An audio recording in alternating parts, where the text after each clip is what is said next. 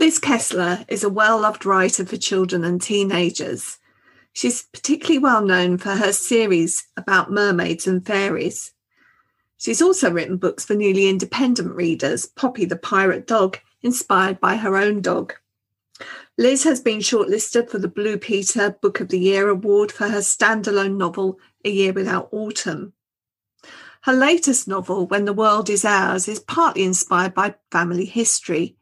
It tells the story of three young friends growing up in Vienna under the threat of Nazi occupation. Their innocent friendship is cruelly and tragically ended as their destinies take them across Europe to Germany, England, Czechoslovakia, and Poland. It gives me great pleasure today to welcome Liz into the Reading Corner. So Liz, before we start to delve into the story, can you tell us a little bit about the background? I know that this is partly your father's story, so I wondered if you could tell us a little bit about how that was revealed to you. I feel like I've got this sense of it always having been there. I can't pinpoint a time when I was told the story and I was amazed and like, oh, wow, that's incredible. In fact, it was about 10 years ago when I was writing a book that involved a moment that changed everything. And I was thinking about how that idea had always fascinated me. I've always loved films like Sliding Doors and It's a Wonderful Life. And, you know, these ones where you're like, but what if that moment hadn't happened? And it hit me that the reason that this fascinates me so much is because it's part of my history. My dad grew up in Vienna and he was 4 years old in 1934. And his father took him on a Danube steamer.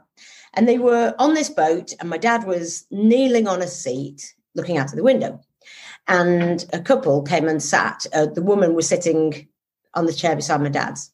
And my grandfather said to him, be careful of the woman's dress. And the woman kind of said, it's fine. Turned out she was English. She and her husband were English. And they were called Mr. and Mrs. Jones. They got into conversation with my grandfather. And they were dentists and they were in Vienna on a conference and they were on this organised day tour. And in fact, they got into such animated discussion that they missed the stop where the rest of the tour had got off. So my grandfather, you know, he asked them where they were staying and he said, I know your hotel and I'll take you back there. But first come back with me, meet my wife, have some of her zaccotorte, and maybe tomorrow we'll show you Vienna. And so they did that. And then sometime later, the Joneses sent a letter which my dad still has, that said, thank you for the lovely day. We've not forgotten. And it was on their dentist's headed paper. Anyway, that was that. And then in 1938, when the Anschluss happened and Austria was annexed to Germany and things became increasingly scary and bad for Jewish people, my family had to get away. And it was increasingly hard for Jewish families to get out of the country at all. And in order to do it, there was all sorts of admin they had to do. And the one thing that they needed that they didn't have was an affidavit from someone in the country they wanted to go to say that they would take care of them, take full financial responsibility for them. And then my grandfather came across the letter from the Joneses. And it was the only thing, they were the only people they had, you know, they'd met them for a day. They were like, why would they help us? But it was the only chance they had. So he wrote to them and they wrote back and they said, yes, we'll do it. We'll do everything. And they did. They helped them get a visa. They brought them to where they lived in a house just outside Chester. They lived with them for 6 months and helped them get on their feet. They helped my dad get enrolled in the local school. And they undoubtedly saved my family's lives. So absolutely amazing. So this story had been there. What made now the right time to write it? The weird thing is, like my dad's often said to me, you know, people always say to me, why don't you write a book about your story? And I tell them, I'm not the writer, but you are, so why don't you? And I've always said to him, the thing that's fascinated me isn't, let me tell you my dad's amazing story, which is amazing, but that's never been the thing I wanted to tell. The thing I've always wanted to write is, what if that moment had never happened? That's what I want to know about. So I think in some ways, I do believe that stories have their own gestation period and it takes as long as it takes. But also, I'd got to a point career-wise where I sort of thought, I just feel the need to take a little step out of publishing and come back to where I started, which is just delve into myself and write about whatever's there without worrying about who might want it, who might read it, anything like that. And the other thing that's difficult is when you write about mermaids and fairies and time travel and pirate dogs, it's quite hard then to move on to a subject like the Holocaust. So it felt like it needed a big break. So I did that, and this story came up. And the other reason for why now is that, my dad turned 90 last year, and I wanted him to be around. I wanted him to see this book happen and to be part of it. Let's tell our listeners a little bit about the story, because it isn't your dad's story. It is, as you put it, about the shadows in the background. It's a story of three friends, Leo, Elsa, and Max. Can you just set it up for us a little bit? So Leo, Elsa, and Max started in 1936. They're good friends, and at the start of the story, they reach around 9 years old, and the story moves from 1936 on to 1945 in scenes that are told through the three viewpoints. And Leo's story is the one which echoes my dad's. It isn't my dad's story, but it has the same sense of the remarkable moment that led to a letter that led to an escape. So that most closely resembles my father's. And then the character of Elsa is a Jewish girl who doesn't have that lucky moment. And so we follow what happens to her. And tragically, her life is the answer to the question, what might have happened if they hadn't had that moment. And then I realised that sort of from the point of view of like narratively, I suppose, or plot-wise, or just, it didn't feel whole just to have two sides. It felt like there was something missing. And in fact, I realised then that there was a third question, which is, what if these same events had happened, but he hadn't been Jewish? What if you had a child who has no control over their events, who doesn't understand it, who isn't responsible at that time for any of it, but they get swept up by the events too? And it felt like in equal parts scary and exciting, because it felt quite a dangerous journey for me to tread. And anyway, that's where Max comes from. So he is the son of quite an ardent Nazi, and he will go in a very different direction. Leo's story is written in the first person. Elsa's story is written in the first person. Max, you chose a third person voice. What was the thinking behind all of that? So yes, Leo's narrative is the first person, but it's told in the past tense, and Elsa's is first person in the present tense. And as you say, Max is in the third person. So as an author, you're always looking for ways to distinguish, if you've got different narrative points of view, to distinguish them. And I quite quickly thought I wanted them to be told in a different person or a different tense or something. So I knew I wanted to do that. Elsa's story felt I needed to tell it in the present. Partly I wanted to be close to Elsa. I don't think I've ever cared so much for a character. I felt so much love or compassion. And once people have read the book, they'd understand me saying that. But so her present tense, it's like her story is in the present in a way it has to be. Leo's is in some ways like he's looking back on it, but it's still very personal. And then when it came to Max, it was partly for the book that I wanted a different point of view for Max. It was partly for me personally, and partly because I wanted to keep a tiny bit of distance in terms of the storyline. I think the third person just felt like that tiny bit of distance from this story. I didn't want myself to be wrapped up in the heart of a Nazi trajectory, and I didn't really want to drag my readers right into the heart of a Nazi mind. So it felt important in lots of ways just to have that distance. And it feels like something that I'd love to imagine classes of young people discussing this. I've had various writers on the podcast in the past who've written historical fiction. Lucy Worsley, who, when I talked about historical fiction and truth, said, fiction gives you the legitimacy to write about whatever might have been. You can do what you like with it. And then, but she's obviously talking about Tudor periods and that kind of history.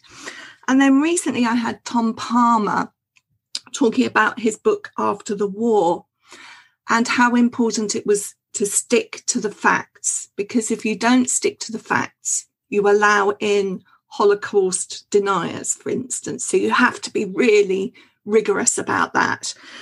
What are your thoughts?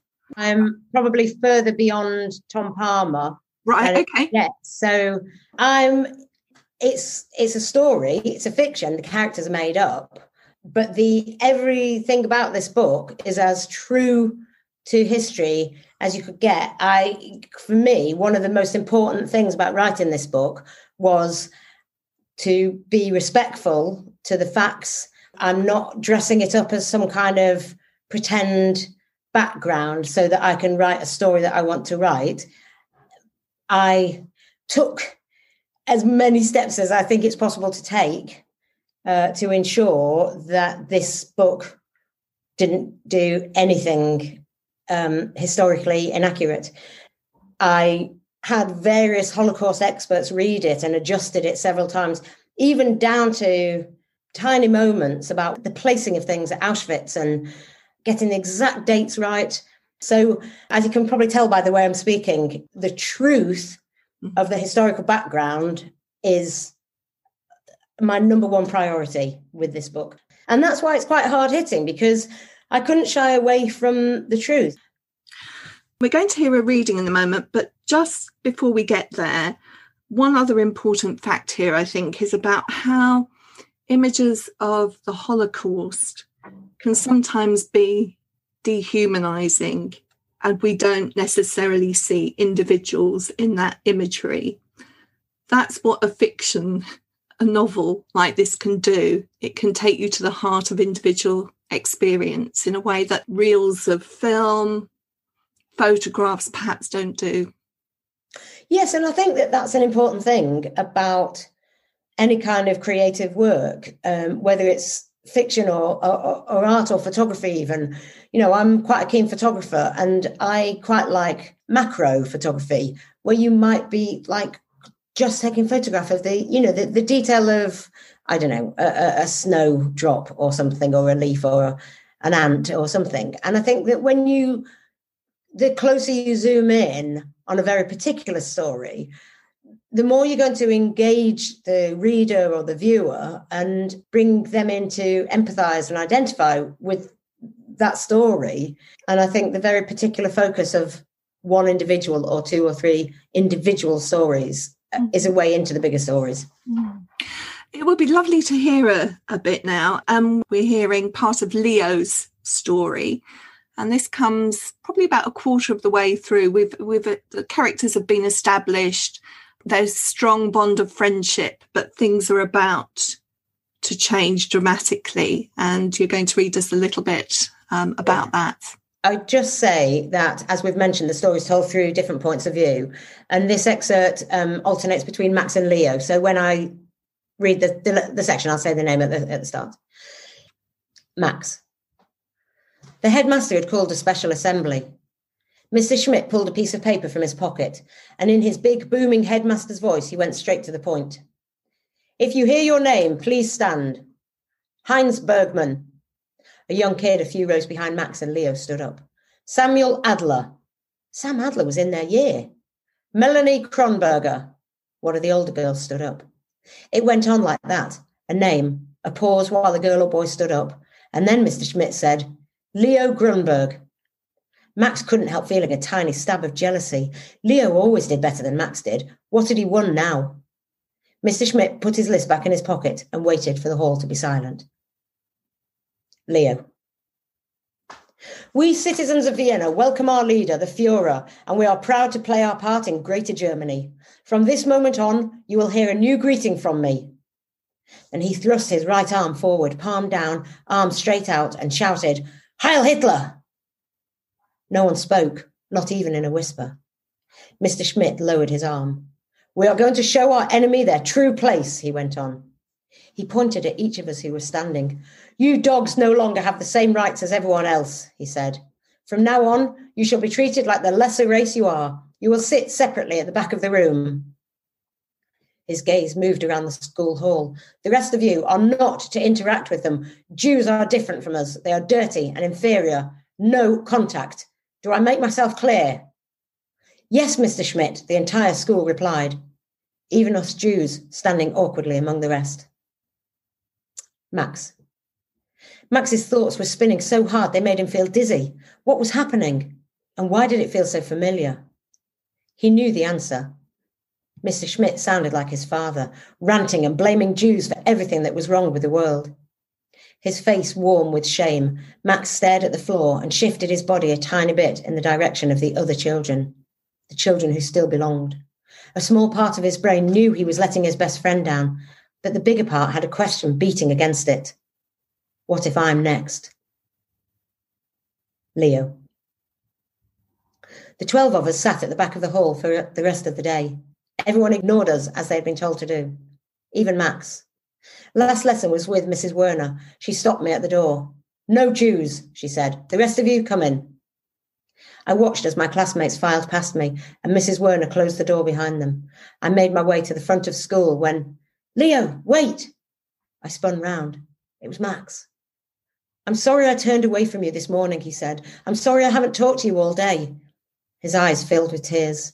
I nodded. I couldn't speak. Look, I've got to go. Max glanced furtively around. Everything will be okay, he said. I'm sure it will, I replied. As he ran back to the classroom, I wondered if he believed it any more than I did. I made my way home through the park, the canal. I walked around the streets until my legs burned and my hands were so cold I could barely feel them. Shame followed me around every corner, clinging to me like a dark shadow. As I neared Stephansplatz, I heard a noise up ahead. There was a crowd of people pushing and jostling as they cheered and laughed. As I got closer, I recognised a few of Papa's friends amongst the crowd, in their big coats and their black hats, laughing at something in the middle of the group. I wriggled between the men until I got to the front. I would have given everything I had to change what I saw. I'd have walked out of school in shame 100 times over to make it not be real. There were 3 men on the ground, kneeling in muddy puddles, arms out in front of them. It took a second for me to realise that they were scrubbing the pavement. It took another second to see that one of the men was my father. I felt like a cannonball had been hurled at my stomach. I clutched my mouth. I could taste sick in my throat. Harder! A man opposite shouted in a familiar voice. It was Mr. Fisher, Max's father. He was wearing a uniform with a white armband on it. The armband had a shape I'd been seeing a lot lately. Swastika. Mr. Fisher bent down towards Papa. A bit of spit sprayed from his mouth as he shouted again. I said, harder! My father looked up at him with pleading eyes from where he knelt in the puddle. Papa, the man everyone loved, the man who could make anyone smile, who would do anything for anyone. My larger-than-life Papa, still in his smart suit and waistcoat, was kneeling in a puddle with a scrubbing brush in his hand. I cannot scrub harder, sir, he said. Mr. Fisher took a step forward. Maybe this will help, he said. And then he kicked my father in the stomach so hard that Papa fell forward, his face landing in the puddle. Papa, I yelped, as the crowd roared with laughter. From the ground, Papa turned his head in my direction. His white, terrified eyes met mine. His lips moved silently. Go, he mouthed, before kneeling again and resuming his scrubbing. The thought of leaving him horrified me, but the thought of staying terrified me more, so I did what he said. I ran through the square and along the cobbled streets until I could no longer hear the crowds baying and jeering. And then, in the quiet of a deserted street, I leaned against a wall and retched, over and over, until my throat burned and my stomach cramped. Even so, the pain was nothing compared to the ache in my heart. It's an incredibly hard-hitting part of the story, and made all the more horrific by the fact that Mr. Fisher, Max's father, is somebody that they've had to eat at their table. These events have been brewing for some time, but it almost feels like an overnight switch the minute that Anschluss takes place, and it is a real shock to the system of the reader. There are lots of themes that the novel explores, one of which is to do with how people change. And how that change happens.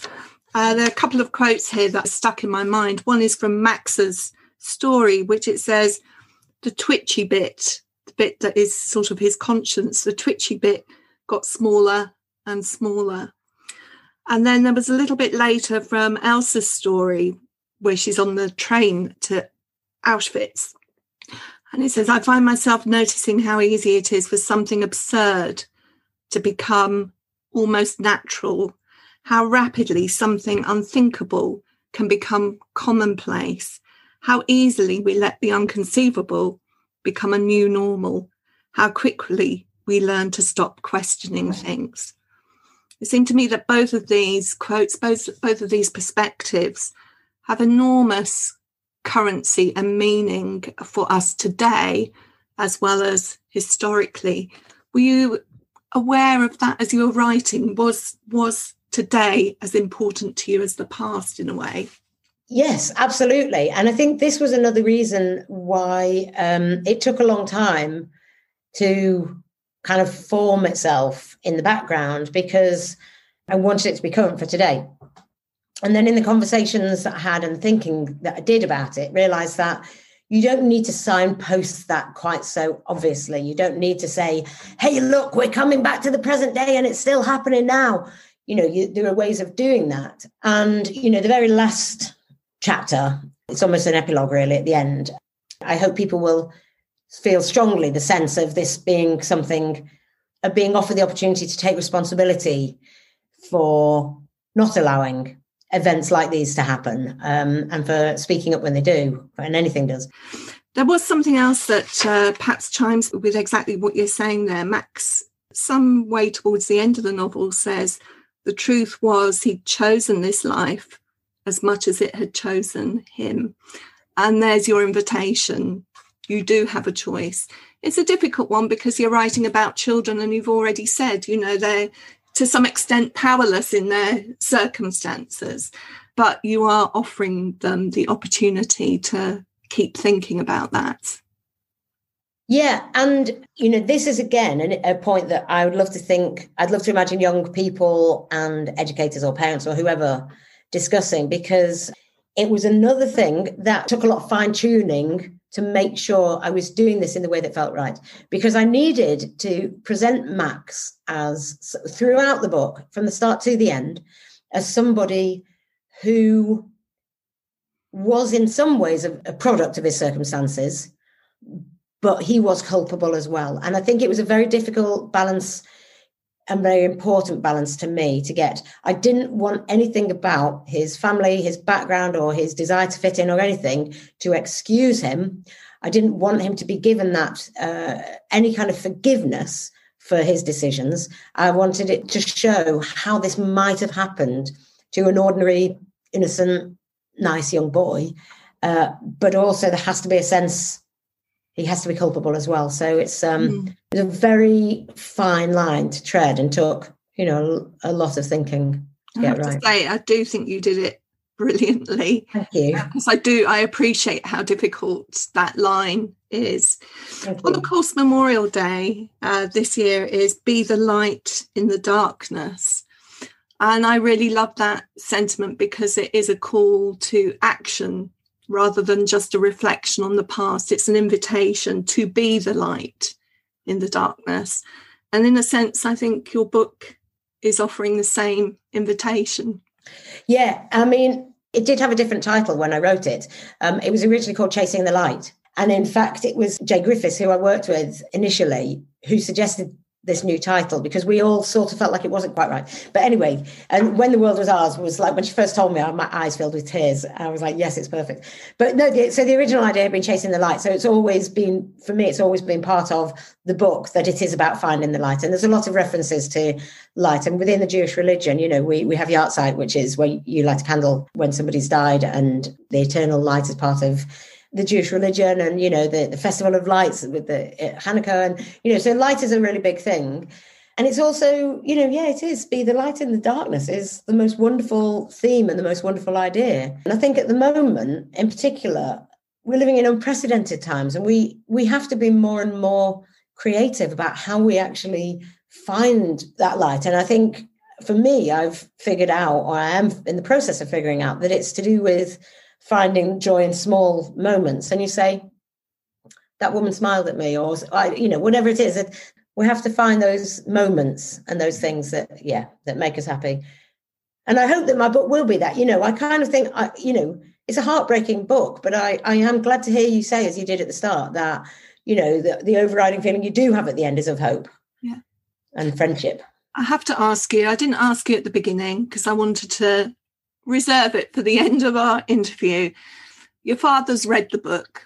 How has he responded? Oh, he is so happy and he's so proud and he wants to be involved in everything. He wanted the first proof. He's so proud, yeah. And he's very glad that I've done it. Liz, I'm so glad you got the chance to write it while he's around to have that feeling of pride in you and in the story that you've told. And thank you so much for joining me in the Reading Corner today. Nikki, thank you for having me. And it's lovely to talk to you. It's lovely to talk about the book as well. In the Reading Corner is presented by Nikki Gamble and produced by Alison Hughes. If you have enjoyed this podcast, please do leave a review for us. To find out about other projects, including an audience with events and the Exploring Children's Literature Summer School, visit www.exploringchildrensliterature.uk. Join us again soon in the Reading Corner on your favourite podcast platform.